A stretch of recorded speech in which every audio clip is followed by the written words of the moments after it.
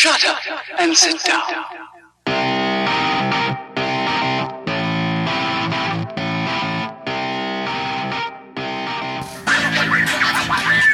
And she says, "Do you love me?"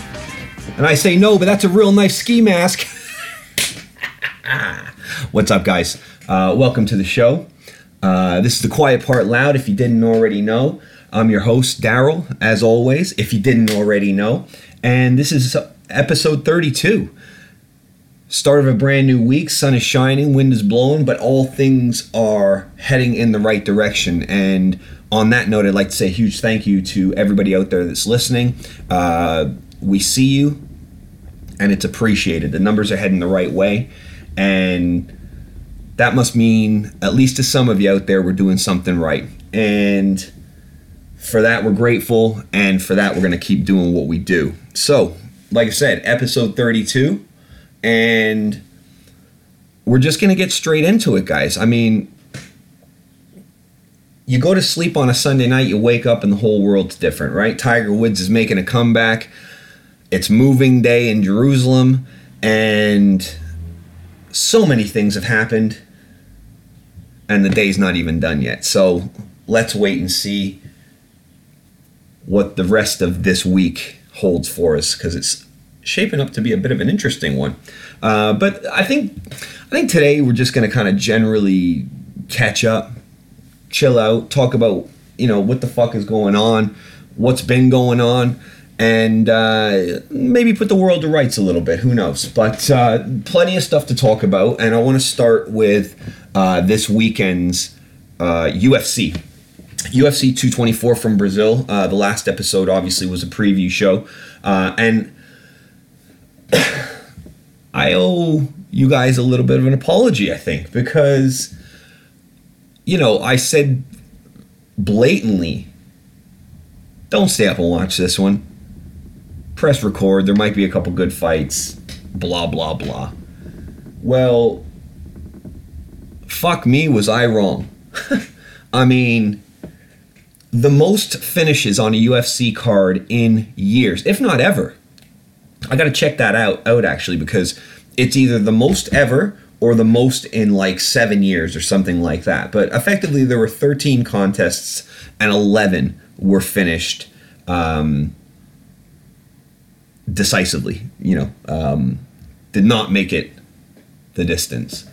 And there were some, the beginning of the card and the prelims, it was basically a jiu-jitsu and grappling clinic, right? I think there was a couple of rear naked chokes. Olenek, or whatever his name, Olenek, he, again, submitted a guy who had him mounted.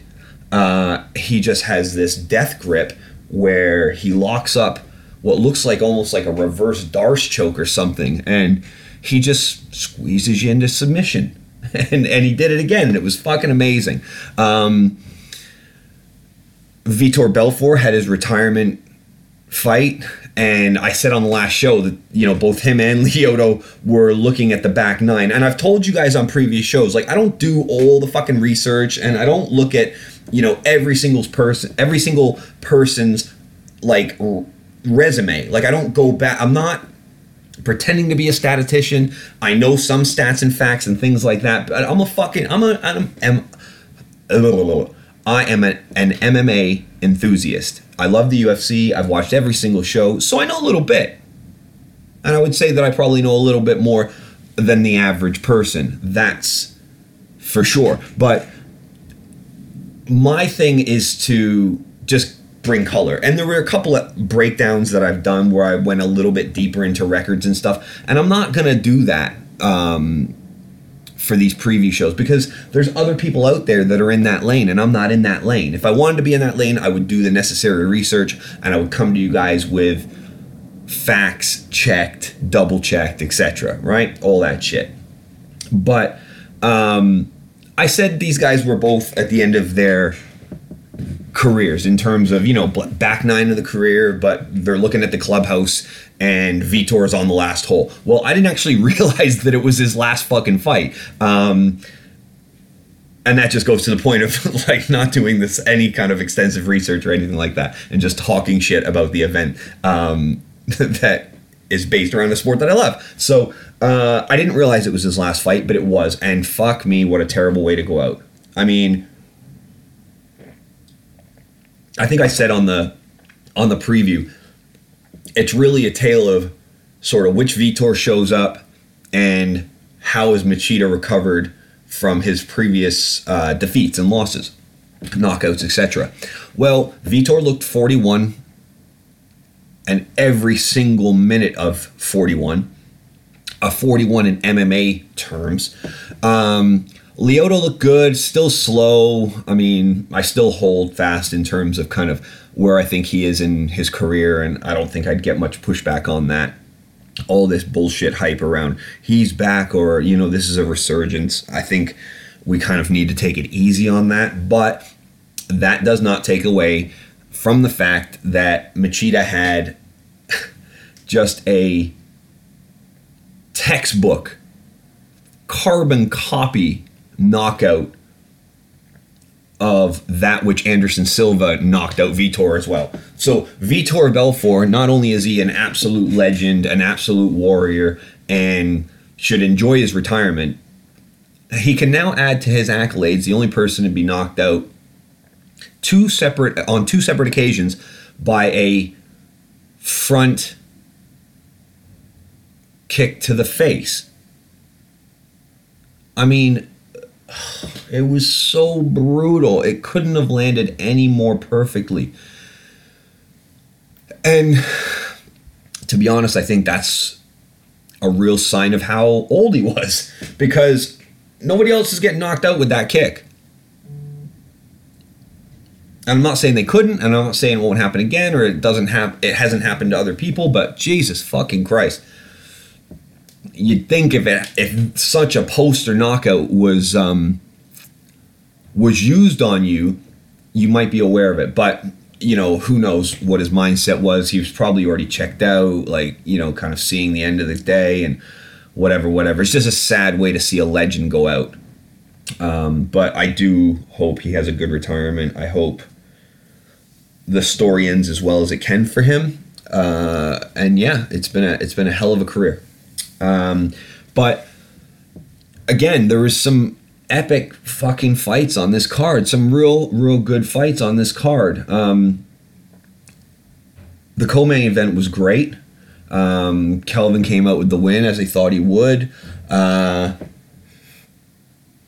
the main event was kind of what I described to you guys. It was just a champion in Amanda Nunes that has far too many tools, is far too clean of a stand-up striker, is far too heavy-handed, and has far too much experience for her opponent on the night. And they were fucking friends. It was so weird, right? But the weirdest part about it was, and I'll give my thoughts on this, the weirdest part about it was, at the end of the fourth round, Raquel Pennington went to her corner man and her team in her corner and said, "I'm done." And she was done for all intents and purposes. She was just getting fucked up by that point. Her eyes were closed. Her face was mashed up. Her leg was just in a state of disrepair. But there's the question. Is there an agreement with her corner whereby if she ever says that, they're like, no, finish it out. You got one more round. And if that is an agreement between her and her corner, where do you use your better discretion as her cornerman and as her team? When do you use your better discretion to say, yeah, we would usually abide by this and we know this is a rule, etc. But I'm sorry, if they would have stopped the fight after the fourth round, Raquel Pennington would not have been overly upset, is my guess. Because when she did come out for the fifth round, what was happening through rounds 1 to 4, or even more specifically the later part of round 2 and then 3 and 4, was continued right off the bat to a heightened degree in the fifth round. And she just got mashed up, and then she ended up getting her down, and she just exploded her nose all over the fucking place. And I mean, it was just, don't get me wrong, I fucking love the UFC. I love combat sports of all kinds, but it's still painful and tough to watch when another person is just getting beaten up, right? Like, I love the sport of mixed martial arts. I love the discipline involved. I love the talent required, athleticism involved. I love all of it, right? All the unique components of it. I love everything about it. But it's still difficult to watch another human being get pummeled when they're effectively defenseless and either the ref doesn't stop it or their team doesn't adhere to what they're asking them to do, which is effectively throwing the towel on Raquel Pennington's case. So it's like you balance this, like they're the toughest warriors on the planet versus they're human beings who are suffering significant brain damage, and it's, where is that balance? You know, where do we call it a day on it? I mean, we've seen some doctors stoppages in recent events and things like that, which I agree with. I think, you know, or ref stoppages or whatever. But still, like when you see Khabib beat somebody up, it's like hurtful. Like, it makes me cringe. Like when I saw Nunez beating the shit out of, I was like, ugh. Like, I actually lift my hands over my head. I'm like, what the fuck? Like, we need to call it. Like, nothing is going to change the way this goes. And I know there's always the puncher's chance, and I know we've had Frankie Edgar versus Gray Maynard, and there's situations in which you can call on where the toughness of a fighter comes out. You know, they have a chance of being resilient, and they turn around and win the fight spectacularly. But also, we're smarter than that. Also, we're more evolved than that. Also, we've been around the sport long enough to know that that's the exception. And yes, it makes for great TV and great viewership and great highlights, etc. But in the long run, this is about protecting the fighters. And I think if a fighter says they're done, in my opinion. Because these are the toughest fucking people on the planet, and the women included. So, I don't know what agreements are in place between their team and fighter on the Pennington side of things, but there's got to be something there that happens where, I don't know. You just can't let you can't send a fighter back out in that condition, I don't think, personally. But it made for a devastating stop. It was an exciting performance by Amanda Nunez, and she looked pretty fucking good. So, you know, what's next? Cyborg for Nunez? We'll see. The joke memes have already come on Twitter and, you know, online and everything like that, and they're quite funny. So we'll see what happens next. But this was just to recap that this wasn't a terrible card by any stretch of the imagination, and I was wrong for misleading you guys to think that it wasn't worth staying up for, although I didn't stay up for it. I watched it the next day, and I was happy to do it that way. But yeah, sometimes, hey, don't fucking listen to me. But, you know, it's still 3 a.m. to watch a fight card, so I was probably right. So yeah, it's great show, actually. Great card.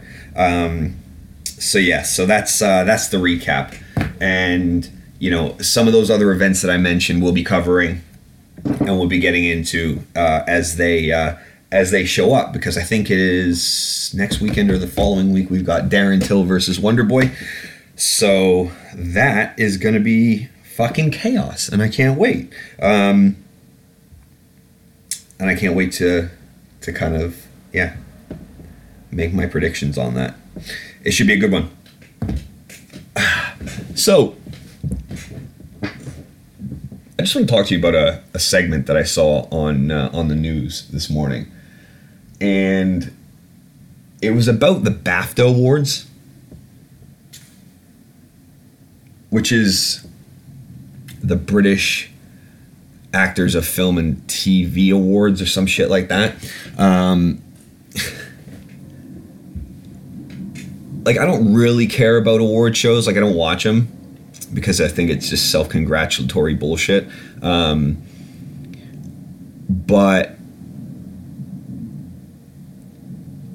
I saw this thing today on the news, and they were talking about the winners that took home awards last night, and that some people on social media were complaining that the show had been dumbed down and that the awards had been dumbed down, and they didn't stand for what they have historically stood for, which is quality television, et cetera, et cetera. You know, standards, high quality standards, et cetera.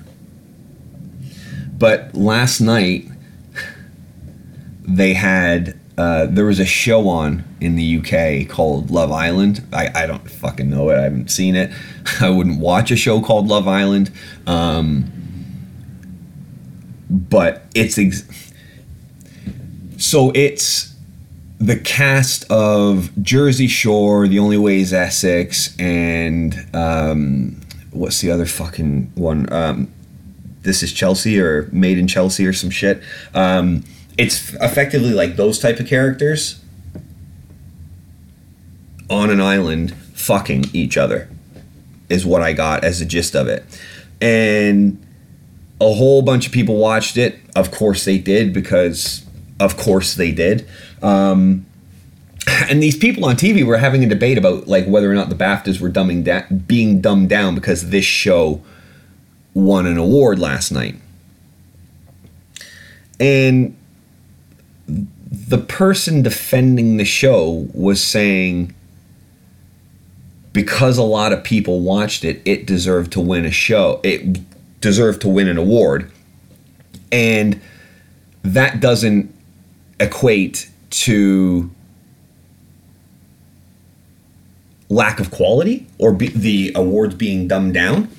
And I was just thinking, well, it kind of does if that show was in the same show as, say, Blue Planet, right? Which lost on a couple of awards. And I haven't looked at like how they were all like nominated and stuff, or how they were all grouped together. But you can imagine it's a fucking award show. It's not rocket science, right? So for me, I'm just thinking, well, it kind of is. So because you're either going off quality in terms of, you know, it's content, it's subject matter, it's production, it's story, it's whatever, right? It's character arcs, if you want to go that way. It's cinematography, it's special effects, it's single performances, right, by an actor or an actress, or score, right? Like things like this is my understanding of what award shows are.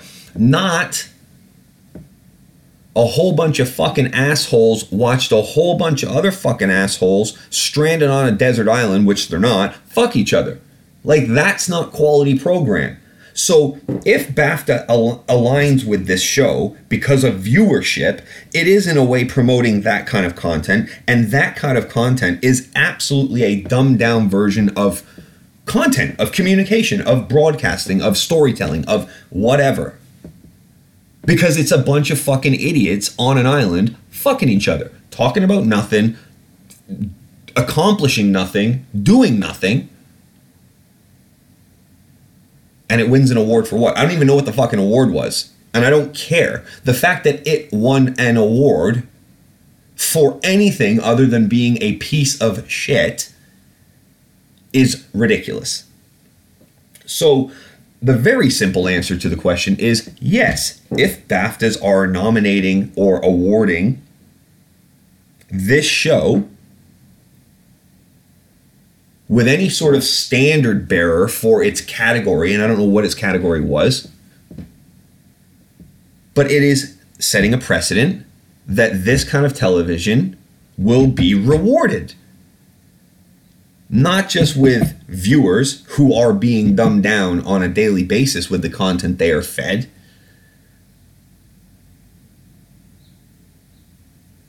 but with awards and accolades and shit that reinforces it. So, fuck you, BAFTAs, for acknowledging such garbage. And you can sit there, whoever you are out there and say, well, if you haven't seen it, Daryl, you can't knock it. Yeah, I can. For sure can. Seen enough commercials of the other types of shows that are out there in this sort of genre, and I'm good. I'm all good. I don't need to see 5 minutes of it, right? It's just like I don't need to know that little Tay, a 9-year-old girl who lives in Beverly Hills, who drives a fucking Lamborghini or whatever, is garbage. And her parents are garbage. The whole entire community that surrounds her is garbage because they're effectively acting in prostitution. This is a little 9-year-old girl. Say what you like about her videos or anything like that, and I've only seen snippets via other channels. I've never sat down, gone down a rabbit hole of any of these people's content or YouTube channels or anything like that. But I've seen enough to know everyone around this little girl is a piece of shit. Because this is prostitution. This person doesn't know who they are. You're putting stacks of money in their hand, allowing them to drive a fucking supercar around the streets. And anyone around them would have the audacity to say that they're responsible or a positive influence on this person. Get the fuck out of here. I don't need to watch it in depth to know it's garbage. I don't need to watch Love Island to know that it does not deserve or warrant being given any sort of awards other than something that E! News or TMZ want to hand out. BAFTA has always stood for a standard. If it's not, it's becoming the MTV Awards. Recognize it for what it is and stop paying attention, engaging, and pretending it's something that it's not. You go one or two ways on these things, right? Unless you want to design a category that says most mindless, pointless, useless television show or series, can't have it. It's junk television. So unless you want to have a junk food award, I don't see how you could justify voting for a show like this to win any accolade in television. Because simple numbers do not equate to quality. Doesn't. Just because 1 million people like it doesn't mean it's good. And of course I'm giving you my very, very humble opinion here because I'm sure many good people out there enjoy the fluff of this television and it's an escape. It is an escape. It's McDonald's for your mind. Eat it, your mind will atrophy. And then you won't be able to think as critically as you would have before. And if you think that's a bit extreme on my part, I would have to debate you on that. I would have to disagree with your point of view, saying that fluff is just fluff. And yes, everything in moderation, including moderation, and all of that good stuff. But some things you just shouldn't have at all. Because some things are just net negative, fully negative shit. And all those shows are like arguing, conflict, drama, bullshit. And it's not good drama. It's the kind of drama that if you saw it on the street, you would walk the other way. Yet when we sit in our living rooms, we can't take our fucking eyes off it. It's really, really peculiar. But I just think that if the BAFTAs are going down this route, then they absolutely are dumbing down. And they should be called out for it. But ultimately, award shows are all shit anyways. They don't mean anything. Except for the people in the room. They have no impact on anybody's life. So why the fuck do people care? It's like Eurovision, man. Eurovision is the biggest load of shit. How people can sit around and watch it is beyond me. But hey, there you go. There you go. You know, fucking each their own, whatever. More important matters. It's moving day. If you don't follow politics or don't watch the news on a regular basis, you may have missed the fact that the U.S. Embassy in Israel is being moved to no man's land in Jerusalem. No man's land is occupied territory, recognized occupied territory, and therefore equates to a violation of international law and international sentiment about moving the embassy from where it is now to Jerusalem. There's no way Trump was pitching up for this ceremony. No fucking way was he pitching up to this ceremony, because at the end of the day, when faced with real conflict, bullies are pussies. He wasn't going to put himself in harm's way. No way, no how. So he sent his daughter. Sent his daughter and his son-in-law. Ivanka and Jared have arrived for the ceremony and the procession today. Whilst Israeli soldiers are beating up protesters in Gaza and other parts of Palestine, snipers are taking aim and firing at protesters. But careful what cable news channel you watch, because you may or may not see certain parts of this conversation, and you may find yourself wanting to say, "Ooh, Daryl seems very anti-Semitic. He seems very anti-Israel." Well, Daryl's not anti-Israeli people at all. Daryl's not anti-Jewish people at all, just like he's not anti-Palestinian. Right? Because it's not a problem with the people of these countries, it's a problem with the government in control of these people and their connections to other popular characters in the political sphere these days, like Mr. Trump and Benjamin Netanyahu, and, you know, who the fuck does Donald Trump think he is that he can make a call like this? People have backed off of this decision because they know it does nothing for the peace process in the long run. This is a blatant disregard for the Palestinian people, the plight of them being resettled, rehomed, marginalized, subjugated, attacked, murdered. I mean, I can keep going here. Yet they side up with Israel on this to further the subjugation of the Palestinian people. Part of the peace process has always been that Jerusalem will be divided. Because anybody that doesn't have context on Jerusalem, it is the center, holy site for, I think, 3 major religions.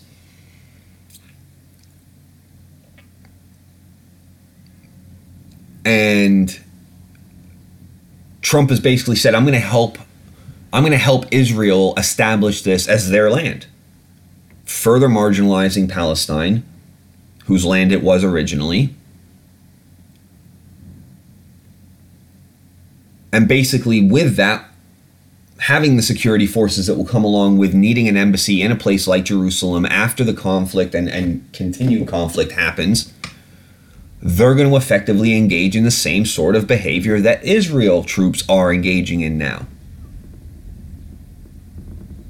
This is, I mean, from a foreign policy, Middle East peace process talk, this is potentially the only thing that could have taken that conflict further away from an agreement. You know, notwithstanding like the assassination of like a presidential figure, like Benjamin Netanyahu, like if he got assassinated or something like that, you know, obviously it would be a Holocaust in Palestine after that. But this is the thing that can take it farthest away from an agreement, or at least even farther away from where it currently was, because I don't think they were even talking. So for me, it's just a bit distressing that an outside power can make a call like this on what is, again, internationally recognized occupied land and no man's land. So that basically equates to America coming in and taking over occupied land, which belongs to Palestine, which is being controlled by force by Israel, now to be helped and aided by America.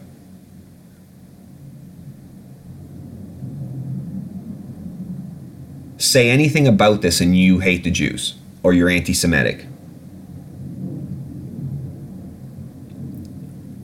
Point out the fact that a nuclear power is effectively holding the rightful occupants of a territory hostage and treating them like slaves, controlling their water supply, their soil quality, you know, the resources that they can and cannot have, like electricity and running water. And tell me how this is okay. Convince me. Like I've said to you guys before, I'm always here to change my mind if possible. But convince me. Convince me that this is a good thing. Convince me that this is going to help the peace process. Convince me that this isn't an idiotic, short-term move to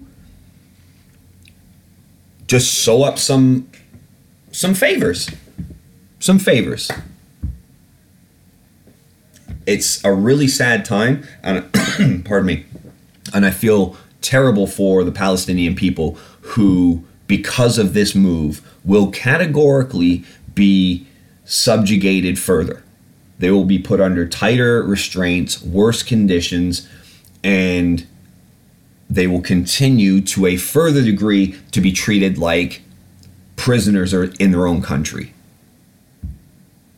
and third or fourth class citizens in their own country. Tell me how it's not. Tell me how it's a good thing. I just want to hear one person say, this is actually a really positive move because, and come up with something succinct. I just don't see, I don't see it happen. I don't see how you can. I don't see one. And I don't know everything about the situation, you know, and I'm not a professor on foreign relations or any of that sort of shit, but I just see what I look at and I see what I observe and I see what I research. And it's just fucked up, man. It's fucked up that it's gone on for so long and ultimately will not end. There will not be an end because this is religious based. This is based at the heart of religion and at the heart of stories that are, let's be honest, fucking made up. But that rabbit hole is for a whole other conversation. We got more important things to talk about, guys. The royal wedding's next week. God damn it. Can you believe it? Fucking Prince Harry and Meghan Markle are getting hitched. I mean, I didn't think it would ever come, did you? I can't believe it's finally here. I mean, get the bunting out. Fucking get the flags a-waving. This is everything we are. fucking royal wedding. I give it, and call me pessimistic, I give it 5 years. I give it 5 years. But I've said my point on this before. I mean, this is e-entertainment for British people. This gives everybody an opportunity to be like, haha, I'm a dumb fuck. This is my time. And I can get away with it because it's about the royal family. I don't buy it. Unfortunately, I'm going to have to watch it. For reasons that I won't go into. But, oh, here's a good one. Guys, while I'm on the podcast with you, just as an FYI, sometimes I might, my voice might go like that. It's because I'm looking at the television. Yeah, I'm watching TV while I'm talking to you sometimes. But it's only the news. I'm not watching E-News. I'm watching BBC. I'm watching Al Jazeera. I'm watching Reuters. I'm watching all of these other fucking outlets, right? And 16 Palestinians are dead already. I mean,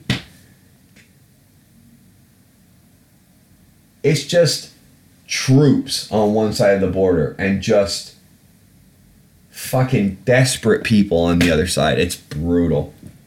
16 people already. Great move, Trump, you fucking half-wit. You're a fucking douchebag. Fuck, man. Anyways, royal wedding, guys. I'm gonna have to watch it. But again, it's like you go from the Gaza-Israeli thing to coverage starts on Thursday. It's like, what the fuck, guys? What are you doing? Coverage starts on Thursday? You're gonna give me 3 or 4 days on BBC for Harry and Meghan's wedding? What the fuck, man? Sorry. I shouldn't be so aggressively against it, right? Can we stop wasting our fucking time? Can we start? This is how shit like this happens, guys. Nobody takes action but for a quick second. And then poof. Fucking like Kaiser Soze, right? 720 injuries already today in Palestine. Fucking come on. I'm sorry, I don't mean to get irate with you guys. Don't mean to get irate. But this is insanity.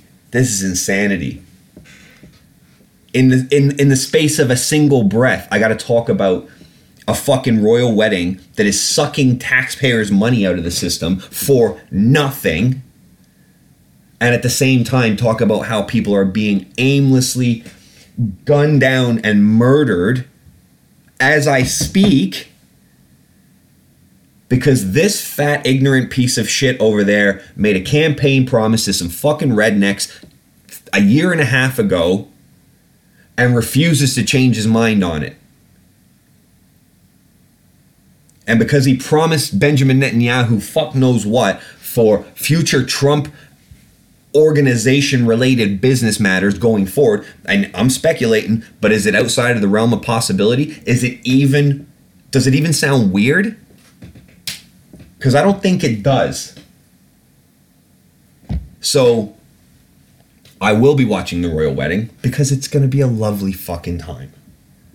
For everybody to take their minds off of shit that, we don't want to think of. Well, I got a fucking news flash for you guys. You don't think about it anyways. You don't spend time thinking about shit that's outside of your social sphere. Right? Who's got time for that? We got money to make. We got bills to pay. We got kids to feed. Animals to look after. We got shit to do, right? Who's got time to worry about all of the problems in the world? The answer? Nobody. But if we paid attention to it 2% more than we did now, maybe a light bulb would go off in one of us to say, I need to action something here. I need to actually try my best to affect some sort of change. or at least be accountable to what pays and what does not pay. I will not fund McDonald's television because I would rather put my time, effort, resources, and attention into something that was helping my critical thinking skills disseminate the world around me. How about that? How about cut down on the garbage that you eat? And this is going to take us fucking seamlessly into the next conversation. How about we think more about what we watch, what we eat, what we listen to, what we consume, not just physically, but mentally as well. Because it's just as important. Your brain is a motherfucking muscle. And if you don't work it out, it's going to atrophy. And it's going to stop working the way it was meant to work. And then guess what? You're a fucking blob that can't tell whether it's being fed a lie, being fed manipulation, whatever. And then, my friends, compadres, you are part of the problem. You're a passive part of the problem.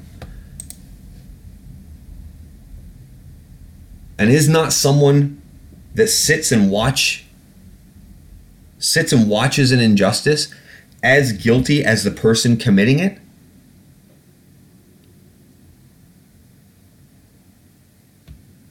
Social responsibility, I guess, right? And here I am preaching like I'm a motherfucking pope or some sort of actionist or activist or whatever. But I'm just a guy talking into a microphone about some shit that bothers me. And maybe that's my way of trying to affect change. Maybe that's the best way I know how to affect change. Because what this does, what this medium does, and what I love about this medium so much, is that it quietens down all of the noise. It's just me and you, and we're having a chat. And I'm giving you my point of view on some things, and you can take that and run with it, or you can take that and throw it in the garbage. It's up to you.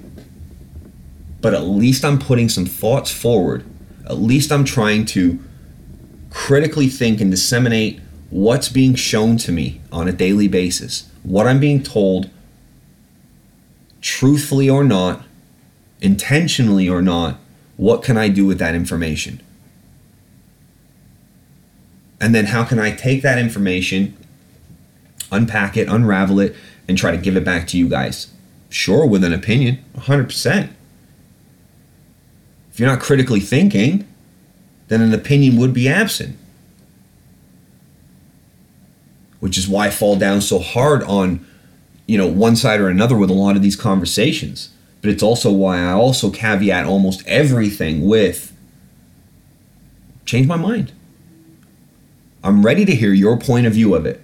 I'm ready to hear the other side of it. The problem is, in a lot of these cases, we've already heard it. We've already heard it. And if that's the best argument you got, it's no kind of argument at all. And therefore, with any luck, eventually, rationality will persevere. Time will tell. But again, just my opinion, guys, right? Just sitting here talking to you guys. Just giving you my thoughts. So, along with the critically important dumbing down of award shows in Britain, it seems there's some other topics that may be gracing the headlines today that are slightly more important than what shows we give awards to. But we're going to give you the fluff. We're going to give you a bit of that shit as well. But what we're going to do is we're going to come back and we're going to talk about a couple other bits that they're a bit strange, I think. A bit strange. One's kind of weird, right? So, in the Supreme Court in the UK today is a couple fighting for its right to I should go back. A heterosexual couple that is fighting for their right to be granted a civil partnership instead of a marriage. Now, I'm not going to sit here and break down point by point the difference between a marriage and a civil partnership, but what I will say is it was effectively a measure put in place before the country came to its senses to understand that marriage between two people of the same sex and two people of different sexes doesn't matter. All right? When they made gay marriage legal, afforded the rights of their heterosexual counterparts. Well, now, because a lot of people out there are just cohabiting, right? And a lot of people don't necessarily believe in the union and partnership and contract with the state that marriage is. And I totally get that. So these specific people here today have asked and are challenging a decision in the Supreme Court that they are granted a civil partnership. So they're not bound to the state with a contract and things like that. They are recognized with certain rights and et cetera, et cetera. Again, I'm not going to fucking go through the nuances of each one. If you want, go and look it up. So again, obviously there's a debate because everybody's got a fucking opinion on every single side and every single in between each side, and you know, everybody's got an opinion on it, right? So why the fuck wouldn't I too? My main issue with it kind of comes as, and I get what the guy was saying, right? Like it was put in place as kind of like this guy said it was put in place as a not quite as good as rule or law, the civil partnerships for gay people, rather than a progressive step. And the reason that he's against this heterosexual couple being granted a civil partnership is because of the connotation that civil partnership always had negatively in terms of still holding gay people and those in the LGBT community back, right? So he sees it as an archaic, out-of-date law and doesn't think it should be granted to heterosexuals who are trying to make it positive, right? You can see where we're going with this, guys, right? You can see the absurdity already unfolding. Because what this guy was ultimately doing was talking about himself. He was talking about how it made him feel, rather than the fact that it would grant these people a certain feeling, a certain alleviation of pressure, whatever. And I'm not necessarily one way or the other on this. Because to me, if you're going to be with someone, you're going to be with them. And I get that the law doesn't work that way, and I get that all the benefits and all the financial implications and all the tax implications and all of that stuff. But for me, it's kind of an arbitrary agreement. It's like it's just something that ropes you into being put into a bucket and a silo of like, all right, well, these people pay this much to us, or these people are identified by. It's like, so marriage to me is very archaic, right? I think there's nothing a couple of lawyers couldn't figure out over a brunch in terms of if you really wanted to contract. And I can understand why people would want contracts in marriage and protections and things like that. For sure. But shouldn't it be like flexible? Shouldn't it be kind of like because we've already decided, right, that gay people and heterosexual people, they're all kind of even playing right now in terms of like the institution of marriage, right? But shouldn't the institution of marriage itself be something that is flexy? Like shouldn't there be like kind of, I don't know, like maybe like a marriage and a marriage light, or like a marriage, or I don't know, like just different tiers of it. Like, I'm going to say like about 400 more times before I get this thought out. It's up to you, right? You two are cohabiting. You guys are going forward in this marriage. Should there not be a basis of agreement when that happens as to what life is going to be like structurally, financially, in terms of kids, in terms of divorce, in terms of, like, why should anybody else have a say on this? If they want to charge, like, the taxes or whatever, you know, if there's a wider tax implication to the government, okay, cool. If you register for marriage or if you register for one of these partnerships, there's a tax ban that goes along with that, so on and so forth. I know I'm making it very, very complicated, but I just don't understand why there should be some delineation between civil partnerships and marriage. Because, like, at the end of the day, it's just two people wanting to fucking hang out for the rest of their lives, right? And then maybe one day they don't. Well, maybe they should pay to sort that shit out on their own, like they kind of do. And then the lawyers get involved. Then you got to fill out a divorce form or whatever, right? And then you got to separate from the state as well. You got to let the state know. What the fuck's business is it of theirs, right? I just think we tend to want to fall down these complaining mine shafts of making stuff up that's a problem for the sake of making stuff up to be a problem.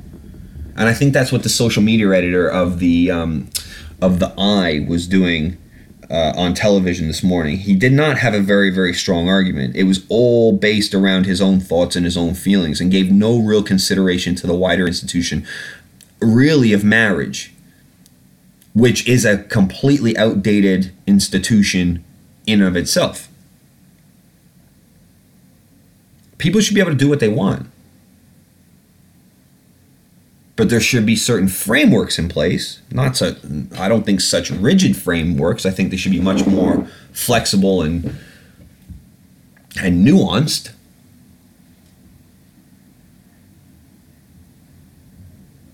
But I don't think the state should have a mandatory say in whether or not they get to make a decision on whether or not two people set up their lives in a certain way or not. I don't know, it's just really weird to me. It's just really weird. I just feel like it's like going down this rabbit hole of everybody's got something to fucking complain about.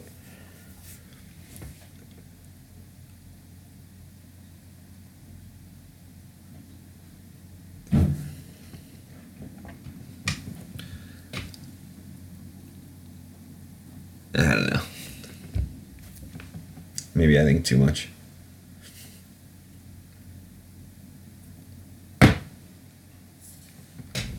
I know the transition wasn't as smooth from my last conversation or my last topic before the heterosexual couple wanting civil partnership, because I meant to actually speak about something.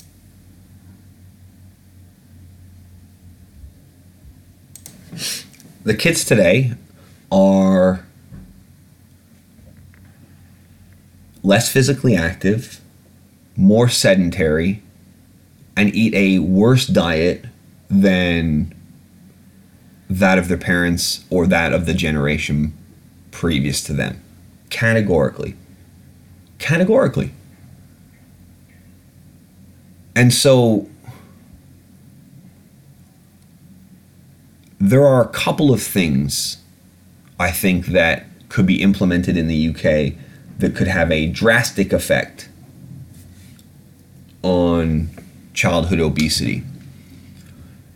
And just to give you an example, when kids start school in this country, 1 out of 4 of them are obese by the metrics that they are using, which is, you know, generally nothing more than BMI, which is not that accurate anyways, but it can give you an indication, I suppose. But I mean, you know, if a 6-year-old's obese. It's a sight test. But I think the things that need to be done in this country in order to kind of quell this problem and start to make an impact on this problem. One, school lunches. Diet is everything. If you get these kids addicted to sugar now, they're fucked for life.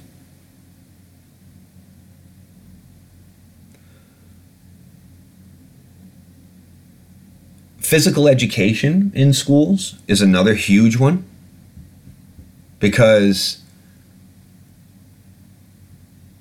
most physical education classes are just kids pissing around doing nothing. And I think we should be teaching our kids to be physically active, mobile. Second,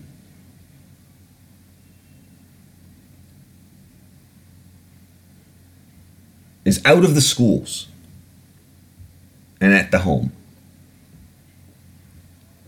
with the parents, who are often children having children, who have no money, no job a lot of times, and very little education, I imagine. But this is a socioeconomic problem for the most part. We are not making it easy enough to get these people, these families, the quality of food that they should be feeding each other. We also don't need babies having babies.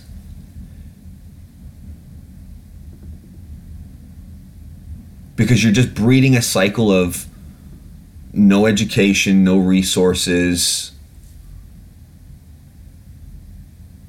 just bad cyclical habits. For the kids that are out there already, they need to be boosted with social programs. They need to have places to go that can oftentimes get them out of the house that they're in, because the house that they're in is oftentimes a very negative place, a very abusive place, a very loud place, a very chaotic place.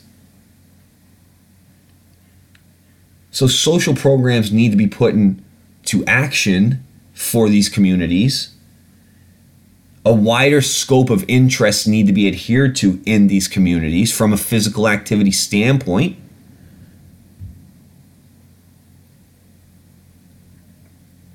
And kids need to be encouraged into athletics a lot more than they are.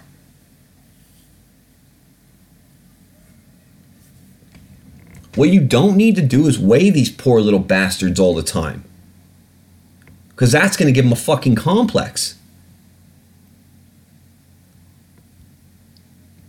You yearly check in for a fat check.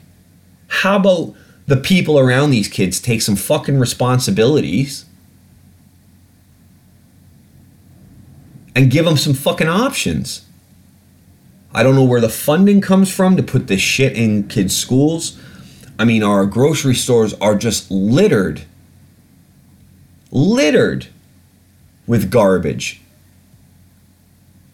I see mothers feeding their kids fucking crisps and sweets at 7 a.m. to keep them quiet.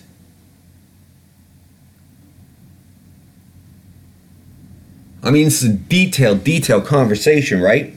And I just think that there's more that can be done that's not being done, and not even being really looked at in any great detail. Because kids who are 6 years old should not be obese. It's just not something that should happen. And I'm putting this shit on the adults. You should not be weighing these kids. You should be looking at their parents and looking at the teachers around them, looking at the educators and the influencers. Because kids don't buy their own groceries. And kids don't choose their own school lunch. Kids don't choose what snacks they get. Kids do what they're told. And they get what they're given. And they do what they see. And they say what they hear. They are products of their environment.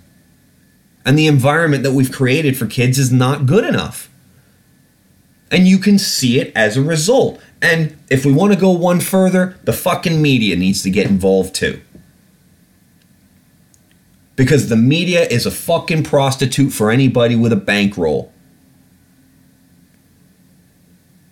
They'll find a way to push shit to your kids, trust me. Oh, they'll find a way to get sugar in those bodies.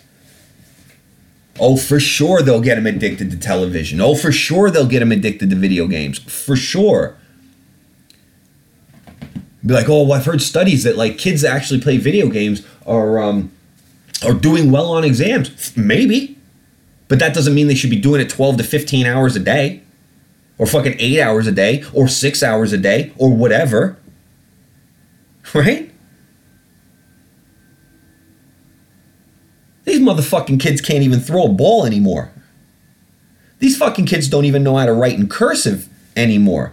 These motherfuckers don't even know how to read analog clocks anymore. They are products of the environment we have created for them.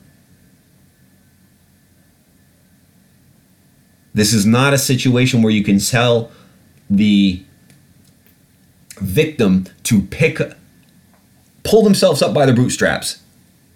It's not one of those situations. The people around these children are directly and categorically responsible for the results they are now faced to deal with. Simple as that. As simple as that. If the educators, administrators, and people that run the school system in this country allow shit food into the schools that they feed their kids on a daily basis, they are responsible. And the government's responsible if they can't balance the funding to get them the quality food, then those government ministers are responsible. Further to that, if that is compounded by a poor diet and poor lifestyle at home, the parents are responsible. And I'm going to tell you right now, if I hear the fucking argument about I don't have the money to feed my kids vegetables or make them a good meal whilst talking on your motherfucking iPhone, I'm going to flip my wig. I'm going to flip my fucking wig because it's no excuse. It's no excuse. Do better. How about that? Do better. Or how about this? Radical fucking idea. Stop having kids. If you're living off the system, how dare you have 4 children? If you're making minimum wage, how dare you have 4 children? How dare you? What gives you the audacity to think that you deserve or that you can manage responsibly the lives of those 4 children? I know what you're doing. You're fucking playing a gamble. You're like, if I can hit 1 out of 4, there might be something here for my retirement. Very, very crude way to look at it, right? I don't think I'm off base in saying it. What are we talking about here? Do we not know what contraception is? Do we not know that we don't have... I make good money, okay? I'm not rich, not by any fucking stretch of the imagination. Or I'd be on a fucking beach somewhere and I wouldn't be talking into a microphone right now. Or I probably would be actually, but I don't make any fucking money from this podcast. I have a job. And I work hard at that job. And when I work hard at that job, I get compensated for that job. And I've gotten compensated well enough from that job to buy myself a little baby house in a city that I love, in a neighborhood that seems pretty cool, with my wife, a couple of dogs, and we're doing all right. If we want to take a trip, we can take a trip. If we want to buy a car, we can buy a car. Right? Things like this. If my boiler breaks, and it's going to cost me a couple grand to fix it, I can afford to fix it. No problem. The idea of having a child, not from an emotional point of view, not from a mental point of view, from a financial point of view, terrifies me. Being very honest, it fucking terrifies me. For a couple reasons. One, I'm very selfish. I enjoy doing what I like to do when I like to do it, how I like to do it. Obviously, there's compromise within that statement because I have a family and I'm not a fucking narcissistic psycho, right? But I'm still selfish with my time. And I think that is a very, very strong, I think that is a very honest admission to make when you're having a conversation about children. The second is financial. I've always said to myself, because I grew up very, very poor, I've always said to myself, I will never have a kid that I cannot provide every major landmark moment for in their life. For instance, they want for nothing, ever. They have security in case, I don't know, my house gets hit by a fucking dragon, right? I don't know. I can rebuild, relocate, no problem. They want to go to college, I can afford to send them to college. They want to go to the best school, I can afford to send them to the best school. They want to get married, I can pay for the marriage. They want a deposit for a house, I can provide it. Things like this make their life as easy as possible financially, whilst challenging them and developing them to the highest degree possible that I'm capable of. That was my goal with having kids if I was to ever have them. I think for a number of different reasons, that's probably not in the cards for me. One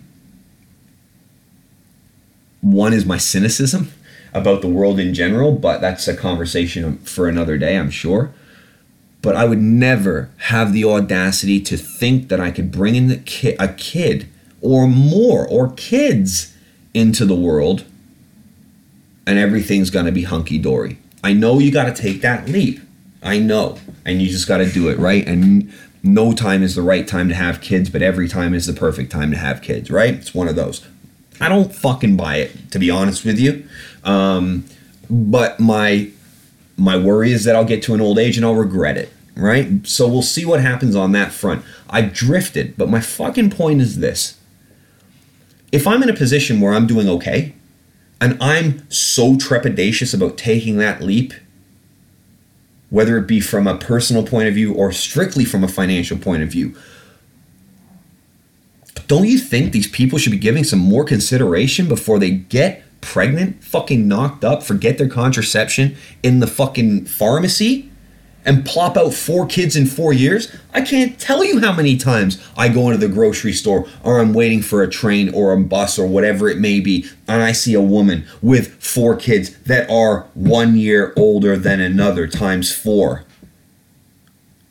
I think to myself, like, how do you even, like, what the fuck? Like, how do you even manage?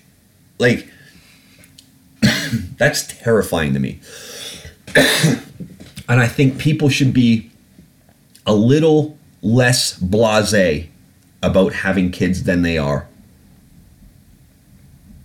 Because I think it's all too easy. And I think we make it too easy for these people to just drain the system, man. It's a fucking drain on the system. And these kids get nothing out of it because their mom doesn't have the fucking time or inclination to pay attention to 4 kids. She's exhausted still from having the first one. Next time the pops touched her, she got pregnant again. She's had no time to rest in the last 4 years. She's exhausted. Make it worse, she had her first kid when she was 17 or 18 years old. So her education's fucking shit. And then, well, let's take a fucking wild guess here. Maybe she's staying at home watching daytime television all the time. So her mind's turned into mush.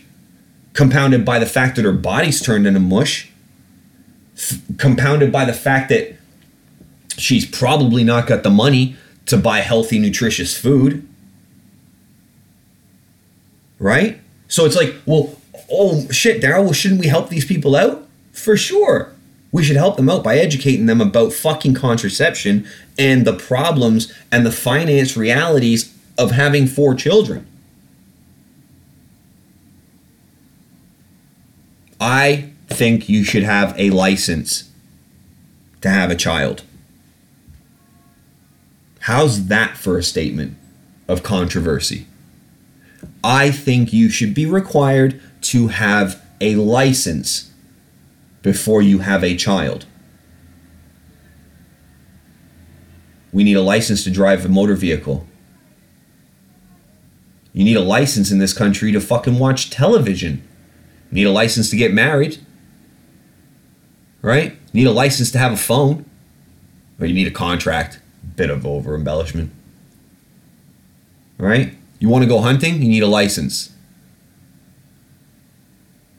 Drive a motorcycle or a boat? You need a license. You want to operate a forklift? You got to get your forklift driver's license. They don't let you handle heavy machinery without being qualified to do so. Why the fuck do we think that it is okay to plop out a child just because we let some guy nut in us? And I'm talking in the female perspective, obviously. Thank you. Some dude can nut in a chick, and that's it? That's your fucking barrier to entry to bringing a fucking person onto the planet that's going to be around for 60, 70, 80, 90, 100 years?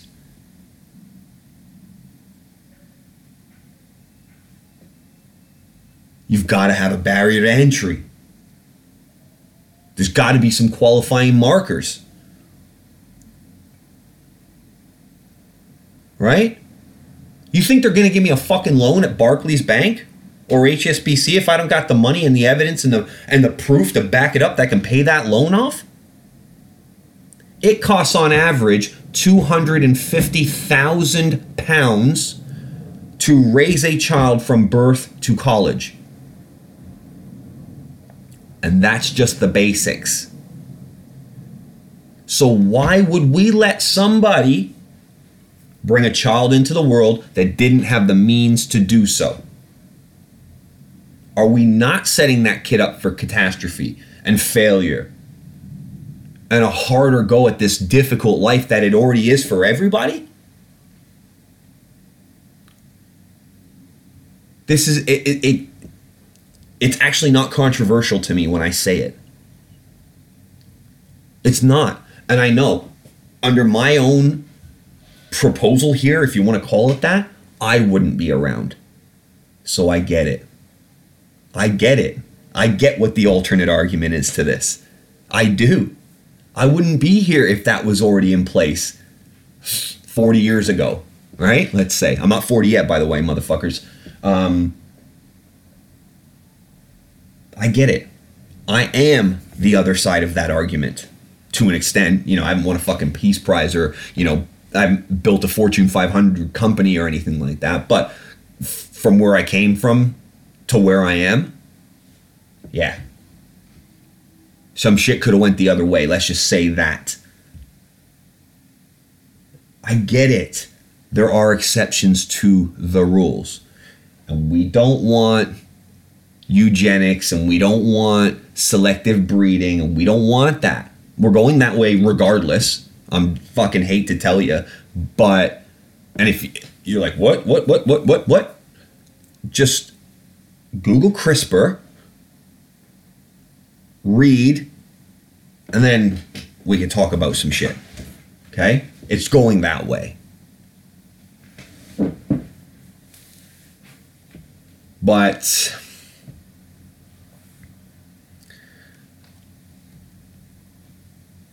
I just think there needs to be some more consideration put into this process.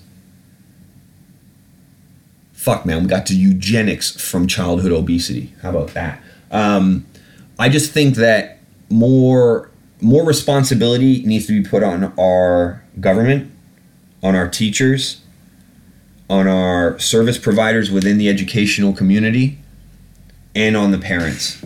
to do better. Because these kids don't have a choice. They are effectively your pets. You look after them. You decide when they eat, what they see, how they're treated, how they feel. So we need to do better. Because right now, we're falling down. Because that stat I gave you of 25% of kids that start school, when they start school, 25% of them are obese, are overweight and obese. The number jumps up to 45 to 60% depending on the area when those kids are 10 and 12 years old. The UK population borders along the lines of 50% obesity. I don't give a fuck what metrics you're looking at. BMI, whatever. You shouldn't get anywhere near 50% obesity. And I think from that perspective, we need to take a look at the fucking positive body image bullshit that goes around far too much online these days. Because I'm sorry, a positive body image is not obesity. I don't care if you're happy with it or not, and you're an obese person. You are not healthy. You do not have a positive body image for a whole list of scientific and physiological reasons. Okay? It's just a fucking fact. So these fat models that are like, oh, I don't want to be ridiculed because I'm overweight. I got positive body image. I'm a proud big woman. Okay, but are you healthy? You might be happy being fat. No problem. Be happy being fat. I would love to have a conversation with those people to see how many of those folks actually are truly happy, or if they found themselves a little niche. And please do not get this confused with me saying that models are the way and the body type that we should be aiming for, because that's not healthy either. What's healthy is balance.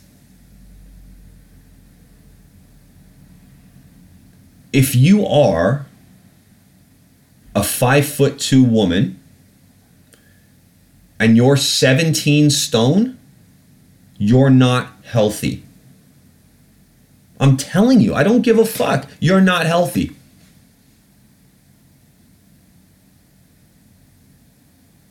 Positive body image comes with health. It comes with vitality. It comes with a certain physiological profile. It comes with a certain it comes with certain measures, man. Like if you're that heavy, there's a chance you've got high blood pressure. There's a much higher risk of cardiovascular disease. There's a much higher risk of diabetes, onset diabetes, sleep apnea, breathing, all these fucking problems. Hypertension is the number one killer, folks. Okay? It's fat. It's carrying around the wrong profile on your body. So, in my opinion, fuck those models, okay? They're promoting the wrong message. And I will say this again, in case anybody wants to soundbite this or backlash against me. I don't think models are the right body type either. It's a mix. It's a place in the middle. It's a place in the middle. And it's not determined by how you look. That is not the marker here. The marker is, what is your physiology saying? Do you have a good heart? Do you have good circulation? Are you an active person? Do you eat the necessary macro and micronutrients that are required to be a healthy, functioning individual? Being skinny is not healthy. Being fat is not healthy. It's somewhere in the middle. There is the moderate point. It's the same with everything. The good spot is somewhere in the middle, guys.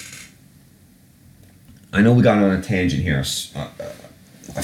All I wanted to do was talk about the kids in this country and how wrong they're being done. And the fact that they don't have any mechanism in which to do anything about it unless they take to the streets and demand a change in their school program. But what are you going to do? You're going to protest against your fucking parents? Mom, I need you to stop buying me fish, fingers, and nuggets. Like, stop buying me frozen food. Like, sugary drinks have got to go out of my household, Mom. Like, there's a wider education piece here, guys. It's a big deal. But, yeah, I don't fucking know. God, we went through a lot, eh? Jeez.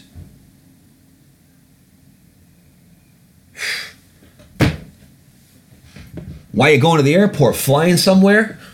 Well, I saw the tickets. Then when I saw the luggage, I put 2 and 2 together. Sorry. I watched some old films this weekend. Right, I think I'm done. Guys. Sorry, that ended on a bit of a fucking negative note. I'm sorry. We talk about shit though, guys. Right? I'm not just talking about the fashion that the fucking people at the BAFTAs are wearing. I'm not talking about shit like that. I'm not interested. I'll cover it just to tell you how much I fucking hate it, but that's not what we're doing here. We're talking about shit. We need to work things out.